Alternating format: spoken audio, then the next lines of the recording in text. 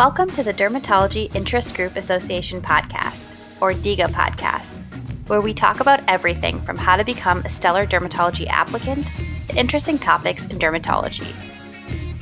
From research advice to interviewing tips, you will be prepared to follow the path to become a world-class dermatologist.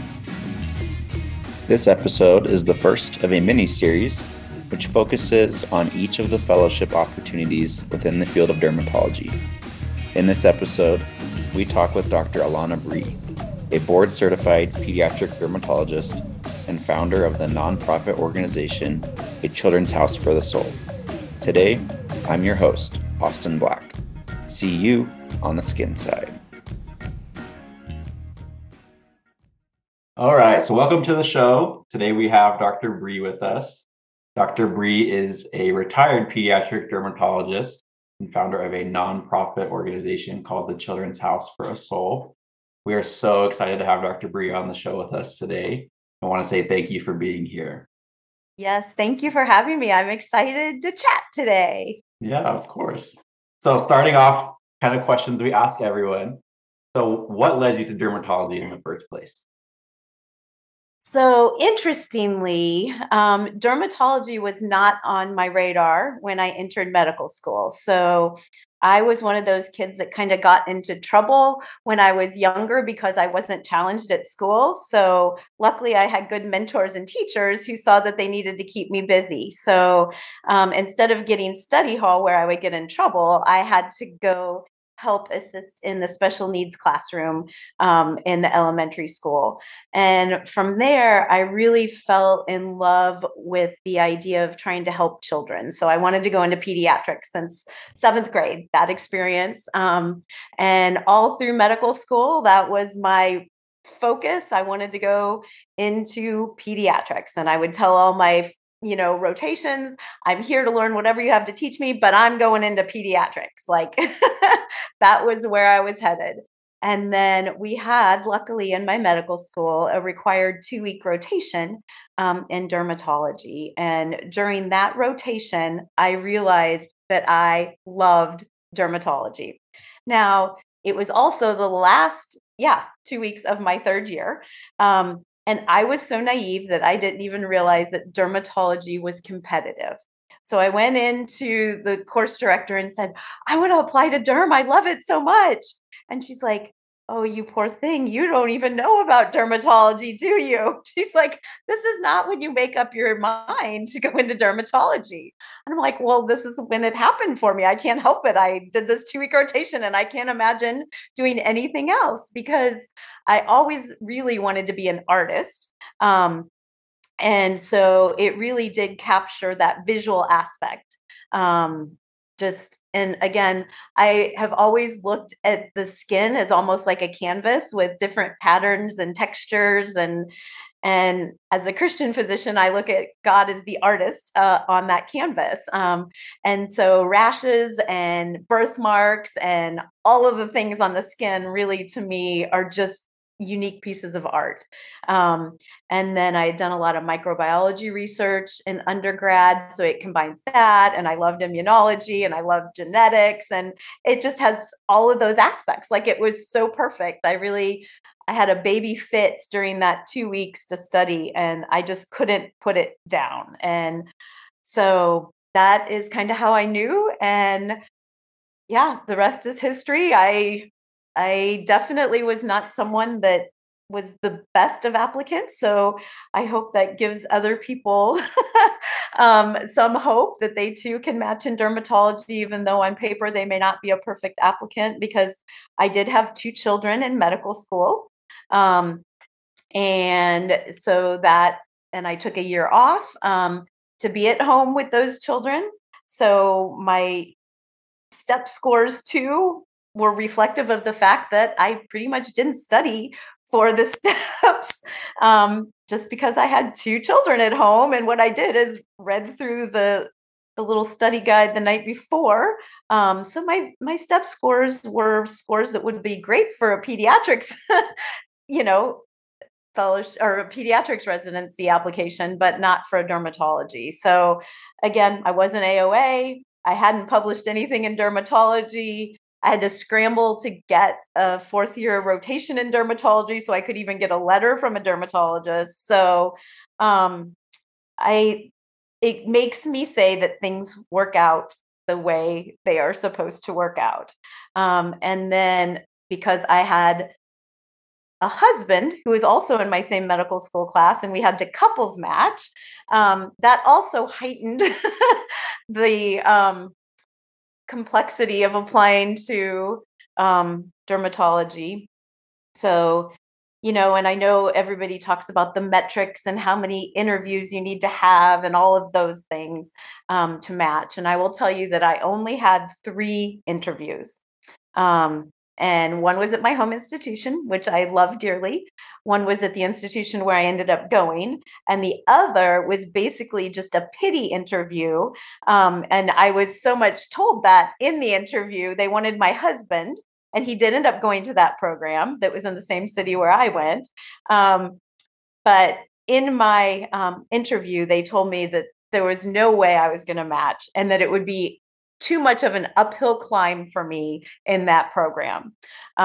So anyway, yes, it's good to look good on paper, but it also doesn't guarantee that you're going to get in. And if you don't look good on paper, it also doesn't totally negate your chances of getting into dermatology. So never give up hope. And if it is what you love to, and you can see yourself doing nothing but becoming a nurse, I say go for it. Sure. Yeah, that's great advice.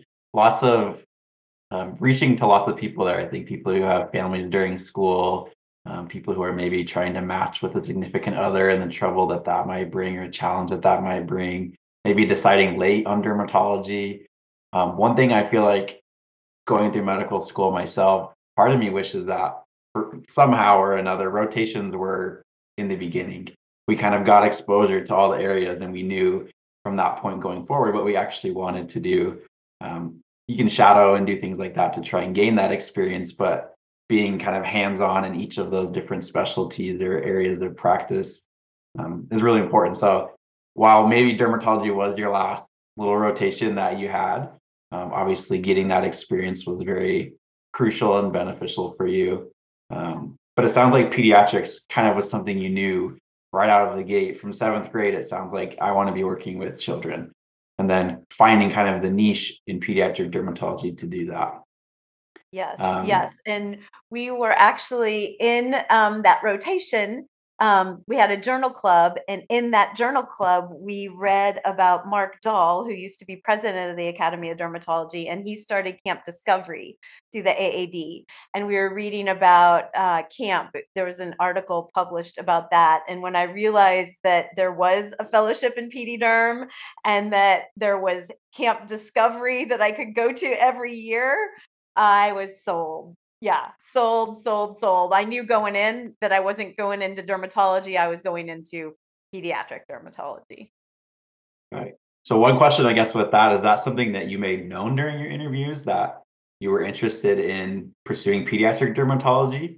I know sometimes the advice is a little bit all over the place as to do you want to kind of lay all your cards out and say, here's my true interest, or do you kind of want to say, I'm keeping my options open? I always think that honesty is the best policy. That's just, I think if you have a true interest, I would put it out there. If you don't have a true interest, which I know some people have heard that maybe saying you want to go into pediatrics may help your application, that will out. The derm community is small. So just watch what you say. And again, you can always change your mind. But if you don't sincere interest in a program, and if you don't have a sincere interest in a fellowship, don't say it. Because that I still remember an applicant who told us he was ranking us number 1. And if he would have truly ranked us number 1, he would have been at our program. And he didn't come to our program. And I saw him many times since he said that. So again, the derm community is smaller than you might realize. So again, just be sincere and be truthful. And if you love pediatric dermatology, I say it. But if you're not, that's fine too. Sure. Just be honest. Yeah. And if going into cosmetics makes your heart sing, say, I can't wait to inject every face I see with Botox and fillers. Like, just be honest, like you do you and do it well. Sure. And you want to be at a program that understands that and is excited about you pursuing your passion too. So that's Right. great Because then they're advice. going to support you better, because they know how to support you, and you'll have people that respect that and understand it just right out of the gate. So then, yeah, you'll get a better experience. It'll be a better fit in the end. So it sounds like from the get-go, you were pretty interested in pediatrics. So I'd assume your interest in pursuing pediatric dermatology fellowship was pretty unwavering. But did you ever think about maybe doing Mohs or dermatopathology maybe during your residency training? So, yes, I would have to say I was 100% committed to pediatric dermatology. And I really didn't waver in that going forward, but I really did love dermatopathology. And again, I think dermatopathologists are some of the smartest people in the room as far as being able to do the clinical pathological correlation.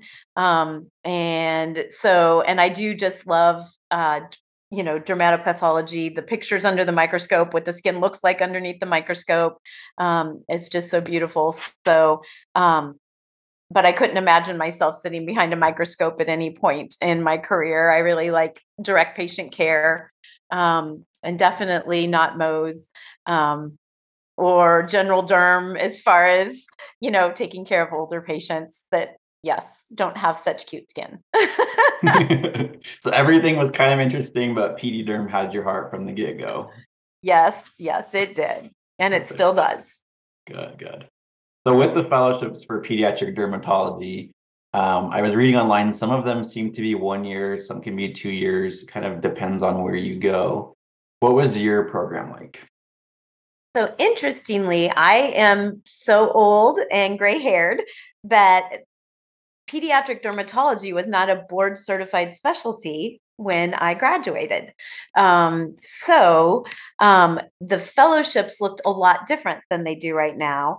And so a lot of the pediatric dermatologists were grandfathered in.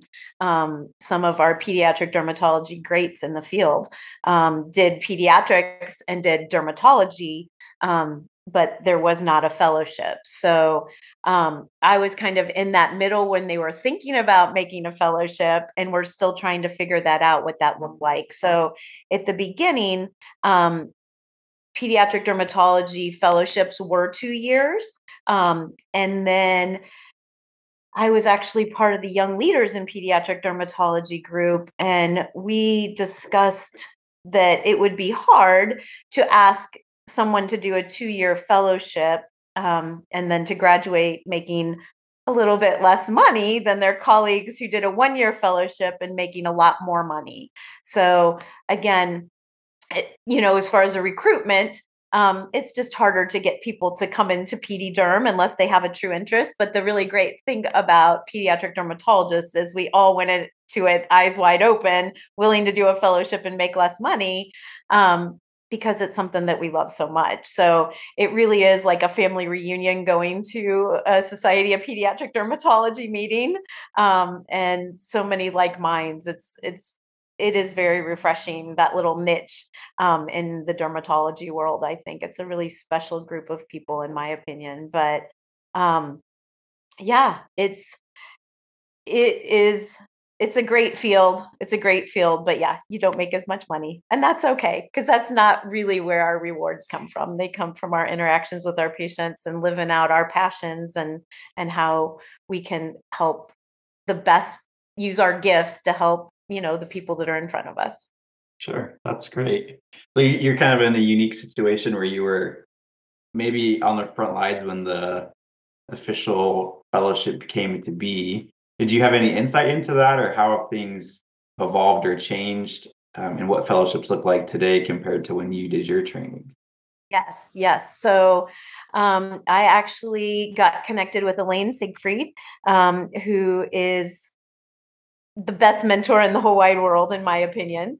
And I think it's really important to get a mentor. And, for the longest time, I couldn't call her anything but Dr. Siegfried because I met her as a medical student. Now I call her Elaine. But that took me many a year. And I had to practice about 20 years before I felt comfortable doing that. But yes, she was on the forefront of that change coming forward. And I really actually wanted to apply and do pediatrics and then do dermatology, like had been. And she actually encouraged me very much not to do that, as I was making up my mind, because again, it was hard for me to let go of the pediatrics fully because that's what I was so committed to. But basically, when you get money, in your residency, a lot of that comes from governmental sources, that pays for your residency training. And basically, when you match into a residency, you only get so much funding. And then if you go into a second residency, you don't have any more funding because you've used it all up in your first year. So she said that would decrease my chance of getting into dermatology because so many programs, if you don't have that governmental funding, wouldn't look at your application, right? So at the time, and there are programs that will, take people that have done other training and then want to come into dermatology if they have private sources of funds. But she told me definitely don't do the two residency thing in this current, milieu of things. And so she had told me just to plan on doing a fellowship when I got done. Now, when I got done, there were some formalized fellowships, but it was really truly just a handful. And again, that couples matching thing and having kids in medical school meant I had kids in internship and residency still. So it was very challenging. We didn't have any in the city where I lived at the time. And my husband was now a first year cardiology fellow. So I had to do a little bit of creative out of the box thinking, which, as you can probably tell, I do a lot of that, having kids in medical school, taking a year off. And I actually started a cleaning company in that year called what was it? The House Medics. It was a cute little Band-Aid. And I cleaned physicians' houses in that year off to make money, to support our growing family. But anyway, going back to fellowship, I was able to do a fellowship in Chicago. I lived in St. Louis at the time, and I did part-time fellowship, part-time faculty, crazy enough. So for 2 days a week, I was the chief of pediatric dermatology at my institution. And then I would get on the first flight on Wednesday morning, fly up to Chicago, take the L, go to their teaching conferences, do clinics all day. And I took the last flight out on Friday, and then would come back home and be, be back to my role as chief of dermatology. So it was a really interesting year. And at the time, you just needed to do 60% of clinical. So I was getting my 60% of clinical in, and then had to do a project. And so I truly have an informal fellowship, like a lot of the grandfathered ones. So, but it was a fabulous year, really. I learned so much. And then starting up a peds derm program on my own was really interesting because my mentor, who was at the program when I started, decided to try her hand at the private practice world 3 months into me starting my residency. So I actually didn't have a PD derm mentor as far as in the clinics with me. But she was still, of course, a mentor because, you know, she's just got that in her. She can't not be a mentor. But yeah, so it was just a really interesting experience. I really had to learn a lot of PD derm on my own. We had a resident clinic and I, asked them to schedule me all pediatrics so I could be exposed to that. So yeah, I think you can do just about anything and figure it out. But sometimes it takes some out of the box thinking. But yes, so that's how I got my fellowship training.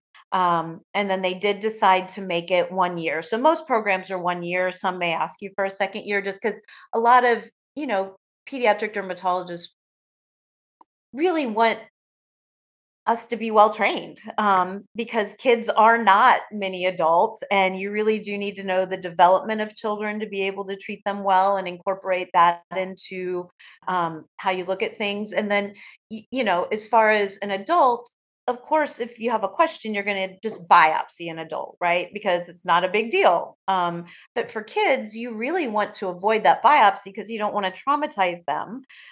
So you really do think you approach things a little bit differently. You do a little bit more clinical testing, if you will, with maybe prescribing a medicine. And if it doesn't get better, being like, oh, okay, that's not what it is if it didn't work. So I think it is just kind of a slightly different way to approach dermatology. So, you know, but I gotta say, experience is the best teacher. And you're gonna learn all throughout your career, no matter what field you end up going into. And that's the beauty of being a physician is you're a lifelong learner. And that's what makes it really exciting. And I really do kind of totally geek out when I get my PD Derm journal. Like I can't wait to read it. It's like I have just got the best gift in the mail that anybody could have sent me. So again, I hope that everybody listening can find that passion and find that area that makes them just want to get out of bed and go to work every morning. And I will tell you, PD Derm is that for me. Yeah, that's very obvious, and your energy is contagious with your excitement about what you do. Your training also as well. That's very admirable. The schedule that you balanced there for a little while with the family and traveling every week for training. Definitely different, I think, than a lot of the programs now, but definitely, like you mentioned, it was a great experience and probably would not trade it for anything else. Absolutely. And again, the mentors that I met in Chicago, Annette Wagner, she taught me a lot of the surgical PD derm that I know. And that was part of the practice that I really loved, having OR block time when I moved down to Texas after my husband got a fellowship down here. So I had to follow him with our kids. And I'm glad we did. Texas is home now. But I had just started up this program at St. Louis U and had gotten George Haruza, who was president of the AAD. I got him to donate a laser to the OR because we didn't have a laser at the Children's Hospital, and I started up clinics at the Children's Hospital, and I had all these big plans of having a fellowship eventually of my own and all those things. And I really didn't think my husband would get the fellowship in Texas. And that's why I told him to go ahead and apply. Because who's going to get an interventional cardiology fellowship outside of a cardiology program where you train? That doesn't happen. So it wasn't supposed to happen that way. But clearly it was. And again, Texas is home, and I got to work at Texas Children's, which was great. I do think, I've gotten to do a little bit of academics where I was the chief of pediatric dermatology, which is, again, almost comical, but I did run the service and started it up, and then moved to Texas. And at Texas Children's, I was the most junior faculty. And so that was an interesting experience at a bigger hospital, right? And then I felt burned out at one point and knew that I couldn't continue, and I'd stepped away from it, and then kind of came into private practice. And again, I had never looked at private practice opportunities. I always thought I was going to be an academic pediatric dermatologist and have OR block time and live that out and train medical students and residents to love pediatric dermatology forever and ever, and have lots of great pediatric dermatologists to come with that ripple effect. But yeah, it definitely, again, I think being flexible and realizing that you can kind of plot your course and then just be ready for it to change. Yeah. Because that is the one sure thing is change, right? So, and yeah, starting my own clinic, that was an interesting experience. I did that for 8 years as a solo practitioner, and yeah, learned a whole lot about a whole lot that wasn't dermatology. And I do have to say, a lot of times we feel like we can't do something just because it's not out there, or we can't do something because we weren't trained. The thing is, we're smart people. We can do a lot. So don't discount, the fact that you can kind of write your own story in a lot of ways. Yes, you have to get into dermatology residency first, and that is a hurdle. I'm not going to lie. But it's a hurdle that anybody can get over if it's meant to be. And then after that, you're going to learn just like in any field you would go into, you're going to have mentors and teachers that you're going to learn how you want to practice. You're also going to learn from them how you don't want to practice. So, and then you will make it your own. And that's the thing. I think we just really need to remember that we're going to be the best, we're the only person. I don't know what I'm trying to say here, but my point is like, you can only be you. So don't try to be somebody else. Don't try to compare yourself to anybody else. Don't, and again, just like going back to, if you want to inject people's lips to look just gargantuan and that is what you love to do it well and be the best at it. Like, but if you want to sit behind a microscope and never see or touch a patient, great, then do that. And go about your life and do the things that help you to get to that place. And again, I think comparison, it's hard not to do that as medical students. And the saying of, comparison is the thief of joy is so true, because you are being compared to other students, and that's part of where you're at in this chapter of life. But, try to let that go as much as you can, and remember that you're not going to be like somebody else because you aren't gifted and made the same way. And you want to be the best version of you. Um, and I think when we feel like we have to explain that, or then, just live it. Don't explain it, just live it. um, and that, I think, is how you don't get burned out too, is if you're being true to yourself and your passions and what brings you joy, that's going to radiate out of you. And you'll, be much less likely to get burned out. And just stay focused on that, because I got a little distracted with the noise. And any setting that you can practicing will have some noise, because there is the um, administrative side of medicine, no matter where you work. And there's the things that we don't like to do. All jobs have things that we don't like to do. Prior authorizations for medicines that I knew patients should have, they would make my skin crawl and make me want to just jump through the phone and punch some people in the face sometimes. But I knew that was not going to get the patient the medicine that they needed. So I put on my happy voice and I got on the phone, and I thanked the person on the other end of the phone for doing the hard work that they were doing. um, for helping my patient get the medicine that they needed, and started those conversations in that way and framed it differently, right? So a lot of life is our perspective and how we frame the world for ourselves and for our patients too. I think we need to remember that too. We have such a powerful voice in the lives of our patients, and the words that we say matter. To ourselves. They matter to ourselves in the mirror when we look in the mirror. Again, the really that you're going to hear most often is the one that you're playing for yourself. And so use positive words when you talk to yourself. I think is very important. I think it's important to teach our patients to do the same thing.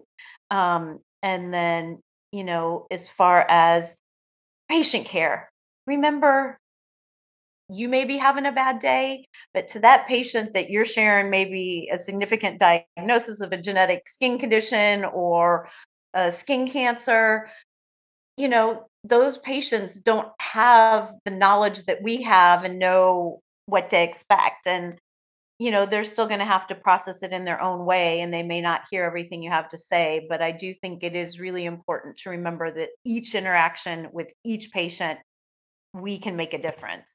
And I think if you approach it that way, and just remember, even if you are having just a terrible day, you're mad because your schedule's all messed up, you were late to clinic, you're running behind, all of these things, right? You got to check that at the door and come in ready to serve your patients every single time. And that's hard to do, but I will actually tell you it will prevent burnout, because if you are ready to serve your patients, you're going to have a much better experience with that patient. They're going to have a much better experience with you, and that positive energy will build. Um, and sit down, take a breath, and look your patient in the eyes and treat them as a patient, not a diagnosis. And just, again, the words we use are powerful. There are certain words that I really dislike in medicine, like mutation. Don't tell somebody they have a mutation. You're telling them they're a mutant, basically, is how they hear that, right? So you have a change in your DNA. Um, you know, you have this anomaly. Well, oh my gosh, that sounds horrible. I have an anomaly. Just say you have a difference that some people don't have, but you have this difference in your skin. Like, again, just think of some of the things, and it's fine when we're in our social circles with our colleagues to use those words. But patients don't understand those. So really try. Your patients aren't going to think you're smarter if you talk big words to them. They're just not going to understand what you're saying, or maybe even feel bad about it. They really want you to explain it in terms that they can understand. I think that's great advice, some great life advice sprinkled in there, and some great advice for anyone in clinical practice. And then obviously some good dermatology specific advice there as well.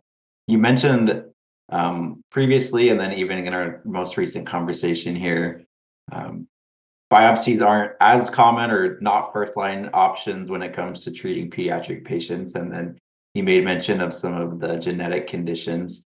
How are the diagnoses or conditions that you see as a pediatric dermatologist different from those that, say, a general practice dermatologist sees? Yes. So I do think, the genetic skin diseases are probably the biggest, and then the birthmarks that we see. So um, I'd say those are probably the two biggest categories. Um, and of course, you're not going to see skin cancers. And if you do, it's probably part of a genetic syndrome. And I do think it's really important um, to help, because at the beginning, if you're seeing a small child, the parents are really in some ways your patient, um, because they're going to get to write the script and the story that their children hear and understand about themselves. So, developmentally, kids, when they're little, they don't even know they have a condition until they're about preschool age, when they start to notice differences between themselves and others. And that's the first time that really comes into play. So, and I will tell you, so many times parents will speak negatively about the condition in front of their children.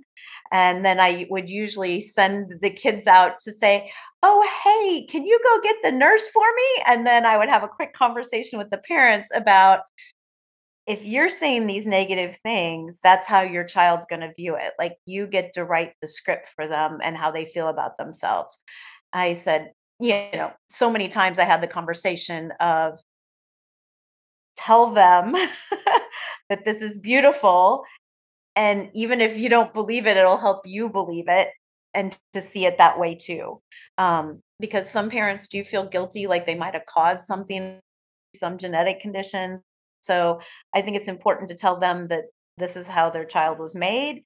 It's not their fault, and help kind of remove some of that guilt and shame for them. Um, because that is something that I see quite frequently in parents with these genetic skin conditions. Is it's not your fault. This is how they were made to be. And this is, the gift you were given. So let's make the most of that gift, by helping them love the skin they're in together. And then, as you get older, patients, you want to make sure to include them in the conversation. So after about the age of 10, I really talk directly to the patient and I really don't address the parent so much. And of course, then when we have a discussion about things, but you really want to help that child become um, an advocate for themselves and their healthcare and to understand why they're there. And the other interesting thing is I've had patients come in where the parent will call before clinic and say, I don't want you to talk about this in front of them. And I'm like, that doesn't really help that child because it's clearly about them and they're already worrying about the things that you don't want them to hear. And if you don't include them in the conversation, they're not going to be able to process it in a healthy way. So, of course, I would dismiss the child per their wishes and then try and explain to them that we really should talk about this with their child.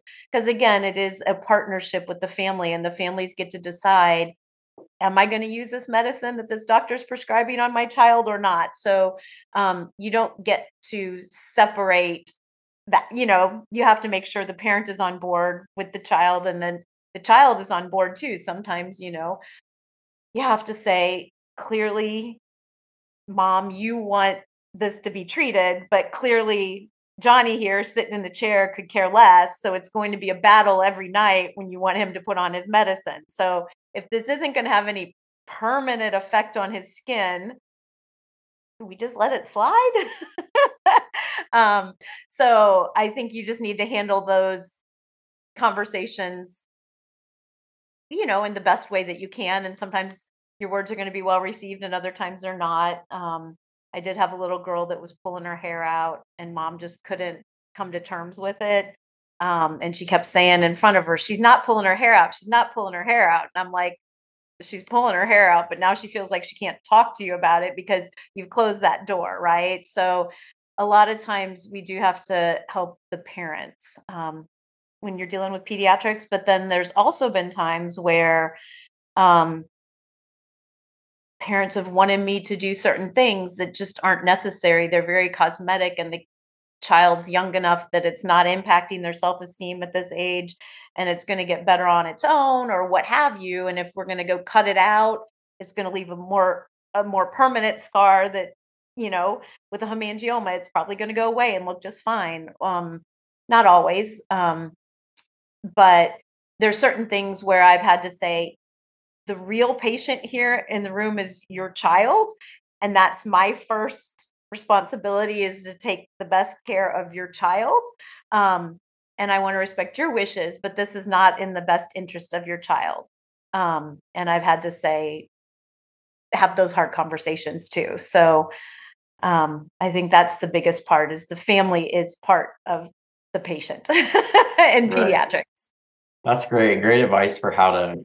It sounds like kind of a fine line, I guess, that you have to walk with having the parents involved, making sure they're on board, but also making sure that they're supportive of the best interest of the patient. And so I think that that's some great advice for those of us really going to be interacting with patients in any field, but especially in pediatrics. Yes. One thing you mentioned is kind of the catchphrase that I associate with you is loving the skin that you're in. And kind of want to shift gears a little bit and talk about a Children's House for the Soul. So if you could just give us a little overview of what the Children's House for the Soul is and kind of the mission behind it. Yes. So a Children's House for the Soul, we are a community for those with skin conditions. And I will tell you, kids, they care about having their physical conditions treated, but what they really struggle with is the social, emotional, and spiritual aspects of living with a visible difference. And so a Children's House for the Soul supports those needs that don't necessarily get met in the clinic. And they may be touched on in the clinic by physicians, but it's really hard in a clinical setting to make a diagnosis, explain the diagnosis, give a medicine, explain the medicine, how to use it, what the potential side effects are, and then what to expect going forward, right? To then touch on the social, emotional, spiritual. And I think we should all leave space, if we're dermatologists, for at least a bit of that conversation with our patient. But you're not going to be able to swing that door wide open on that conversation, more than likely. So I think it's really important for all of us to refer our patients to the patient support organizations and advocacy organizations that are out there. The Coalition of Skin Diseases is a great organization that we're affiliated with, and they have the disease-specific groups in there, and we're part of that. What's unique about us is we support children and their families, which I really think is so important. Again, as we talked about, the family unit is so important to the children.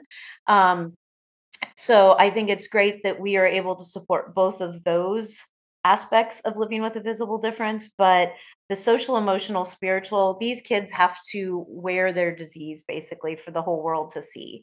And again, I was involved with Camp Discovery, and I would encourage everybody to volunteer at one of the Camp Discovery sites at some point in your training or in your career going forward, even if you go into a different field, because these kids are just really special kids. And when they come together in a camp setting, they just kind of do what we call turbo bonding, because all of them are so used to being stared at, made fun of, looked at, that when they get together, they just get it. And their skin is not important to anybody.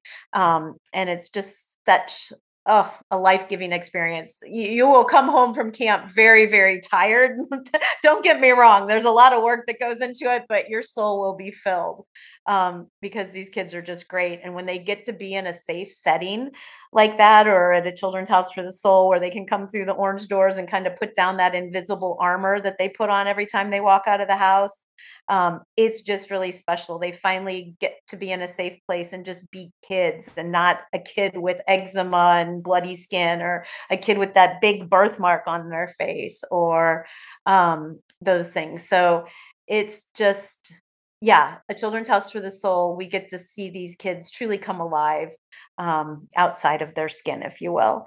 And it's just really special, for them to know they are made a masterpiece. Again, that's another one of our taglines is, we were each made to be a beautiful and unique masterpiece, and none of us have been made the same way, and none of our skin has been made exactly the same way. So they get to stand out in the world, and hopefully they can see that as something, like I tell so many of these kids, I'm like, so many people are trying to be like Insta famous or whatever, right? I'm like, you already have a platform. People are already looking at you. So many people want to be looked at. They're doing all these crazy things. I'm like, look at you. You already stand out. Lucky you.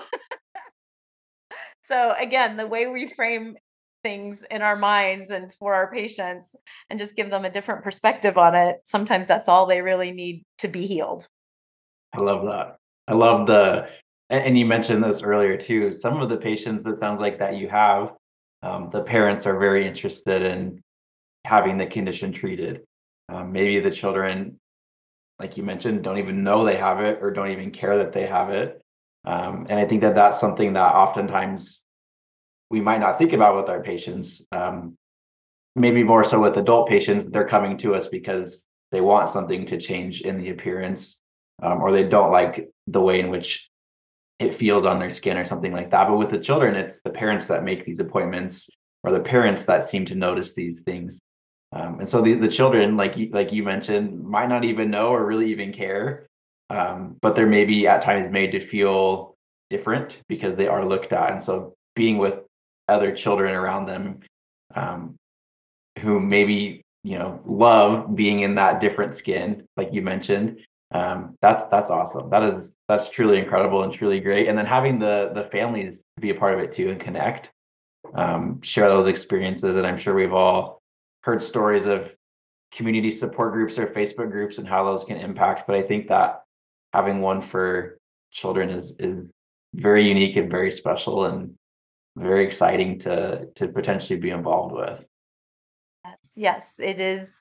It has been a true joy in my life, and yeah, it's good stuff. It's Was real it good something stuff. you wanted to? I know you mentioned you were thinking initially academics, let's start a fellowship, let me train students. And then you kind of transition to Texas Children. Then you mentioned you had a moment of burnout. Was it kind of in that moment of burnout where I don't want to say found this new passion, but maybe you rekindled this passion for the Children's House for a Soul? So interestingly, when I walked away I didn't know if I was going to go back. I say that I wasn't just burned out, I was crispy. And again, it was more just, and at first I felt like such a failure because I felt like I had got to the pinnacle of where I wanted to be, right? Like I'm at a great children's hospital in this great city, and I should love what I'm doing. And at first, I felt like such a failure, but I had somebody help me frame it. And I think that's why it's good to have people around us and mentors around us that can help us through these tough times because we're all going to have them. And, just explained, square peg in a round hole. It's not a big deal. You just don't fit in that hole. And it doesn't make the hole bad and it doesn't make the peg bad. It just means they don't go together. And I think, a lot of times we think this is what we want, and then we get in that situation, it's not what we wanted at all. But you don't know what you don't know. I say that to patients all the time. I say that to students all the time. I mean, you don't know what you don't know, and you think that's going to be great, but then you realize it's not a good fit. And that doesn't make you a failure. It just means it's not a good fit, and you need to figure out what a better fit would be. And you don't need to walk away in shame and say, oh, I failed. That's terrible. I'm a bad person. I didn't fit at this great institution, which I got to say, I had a little bit of that when I walked away. But I actually, luckily, I have a very amazing husband who was very supportive. And he let me just kind of catch my breath and take a couple years. And I got to do some mission work around the world and Nicaragua, Guatemala, Kenya, Tanzania. And I got to help kids with skin conditions. I also got to reconnect more with my spiritual, my religious side again. I'm a Christian doc, and I felt like that was so important to me, but it was so separate from my life I was leading as a physician. And I was keeping them very separate. And I found that through having my own practice, I could marry those things that were very important things to me.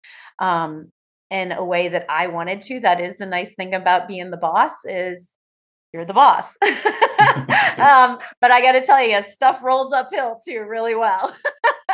So that's kind of the drawback. But, I was able to ask on my health history forms if people had, a spiritual history, and ask if I could pray with them on my forms, because we asked them all kinds of do you have sex, and what kind of partners do you have, and do you smoke drugs? Do you take drugs? Do you drink alcohol?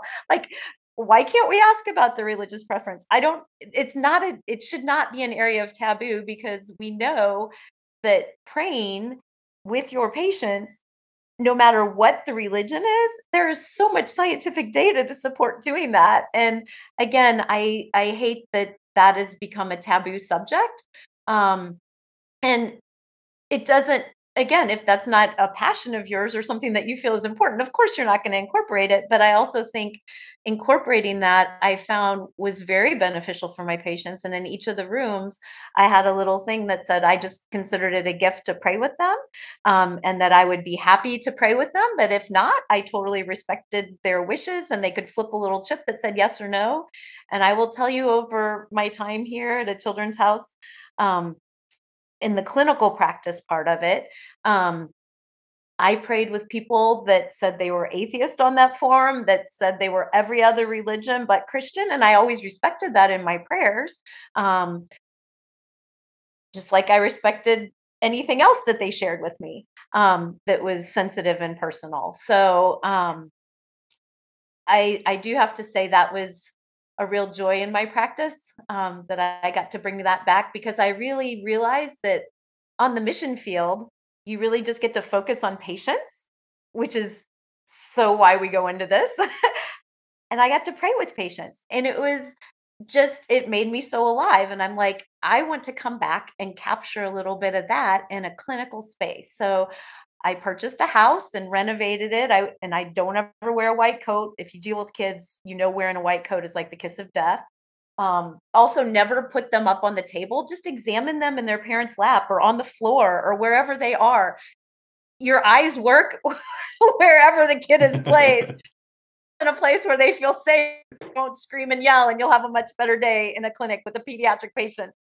population if you just examine them where they're at and they're comfortable. But anyway, going back, yes, it was definitely a calling, I would say, as far as starting the practice, setting it up that way. And then I was able to use my clinic to support the nonprofit. So that was I really wanted to come back and actually start the nonprofit to support the social, emotional, and spiritual aspects of living with a visible difference, and felt called to do that.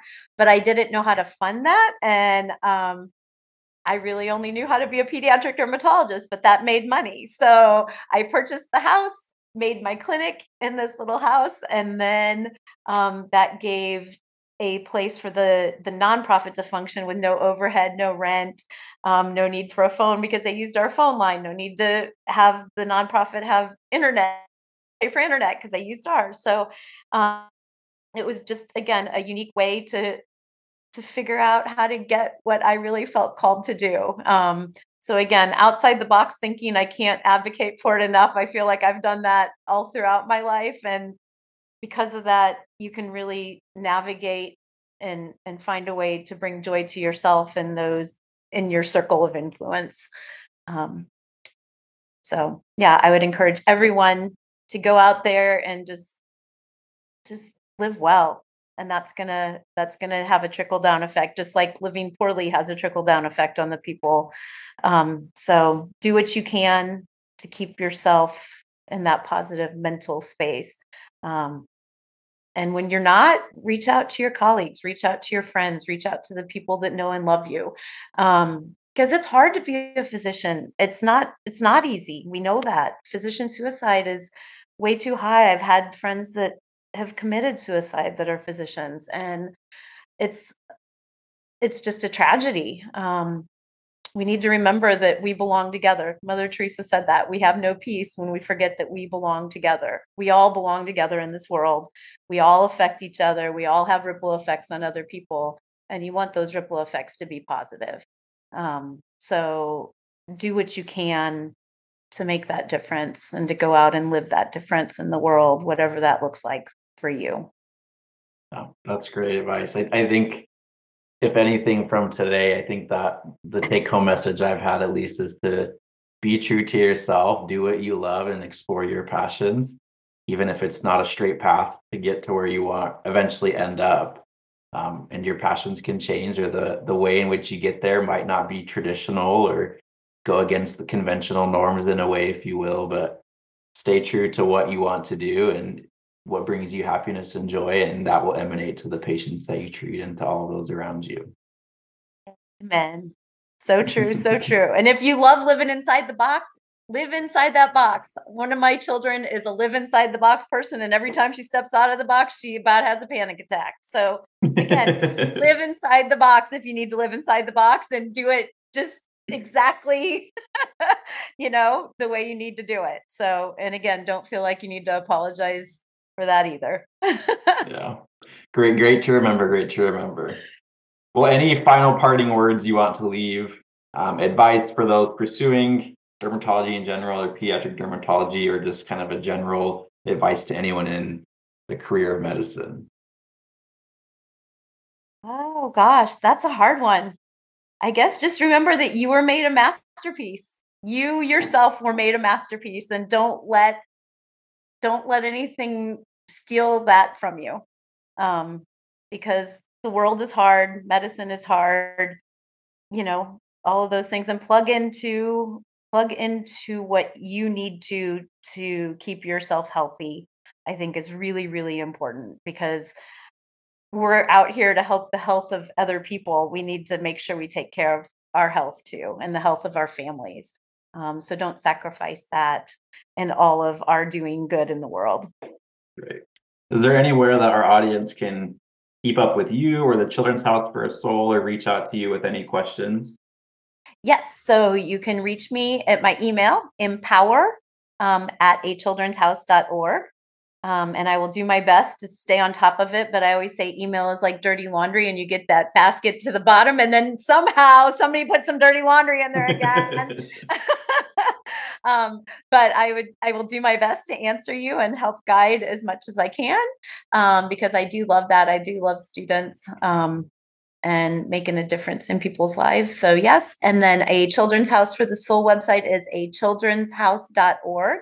We are going through some changes. We are going to be closing the orange doors to our physical location, and pushing the pause button for a minute here.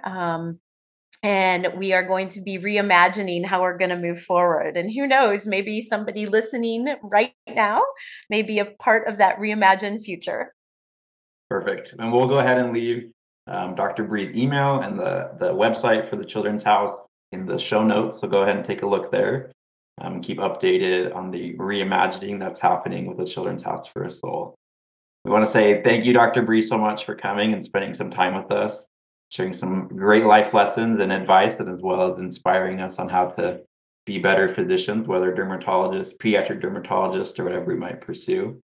So thank you so much for joining us. Yes, thank you so much. God bless you all. Thank you for joining us on this episode of the DIGA podcast. We hope you enjoyed. Please send us any questions or comments to derminterestpod@gmail.com. This podcast is not intended to be a substitute for professional medical advice, diagnosis, or treatment.